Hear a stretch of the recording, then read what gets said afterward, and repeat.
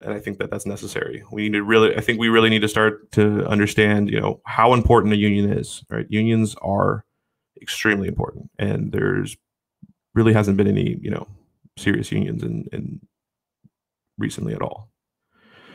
Okay, but let's go to this one. So this one actually, so Food Network.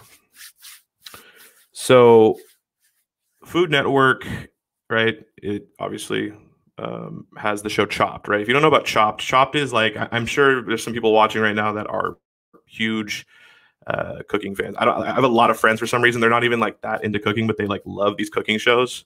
I don't know why.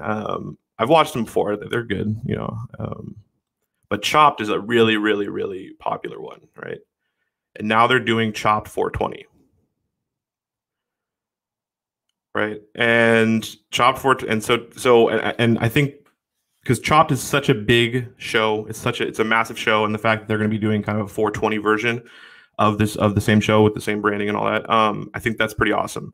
I think that's going to also, really add to normalizing and pushing cannabis forward in a good way. So it's going to be hosted by comedian Ron Funches.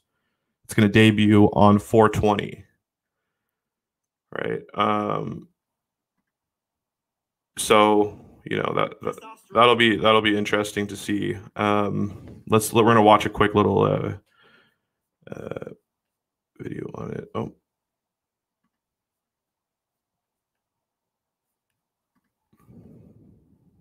Okay, that's different. That's not what we're talking about. So anyway, though, Chopped 420 is going to be coming to the Food Network, and I think that there's a lot of people that could watch this show that aren't, ingratiated with cannabis. They don't like cannabis, or they're not exposed to it, or they don't understand, that it's, it needs to be normalized for those people, right?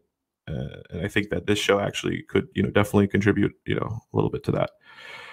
Okay, so we're gonna get to New York in the next segment here in a sec, but let's talk first though about New Mexico. Okay, New Mexico, right? So this is by Ben Adlin in Marijuana Moment. So the title is New Mexico GOP Senator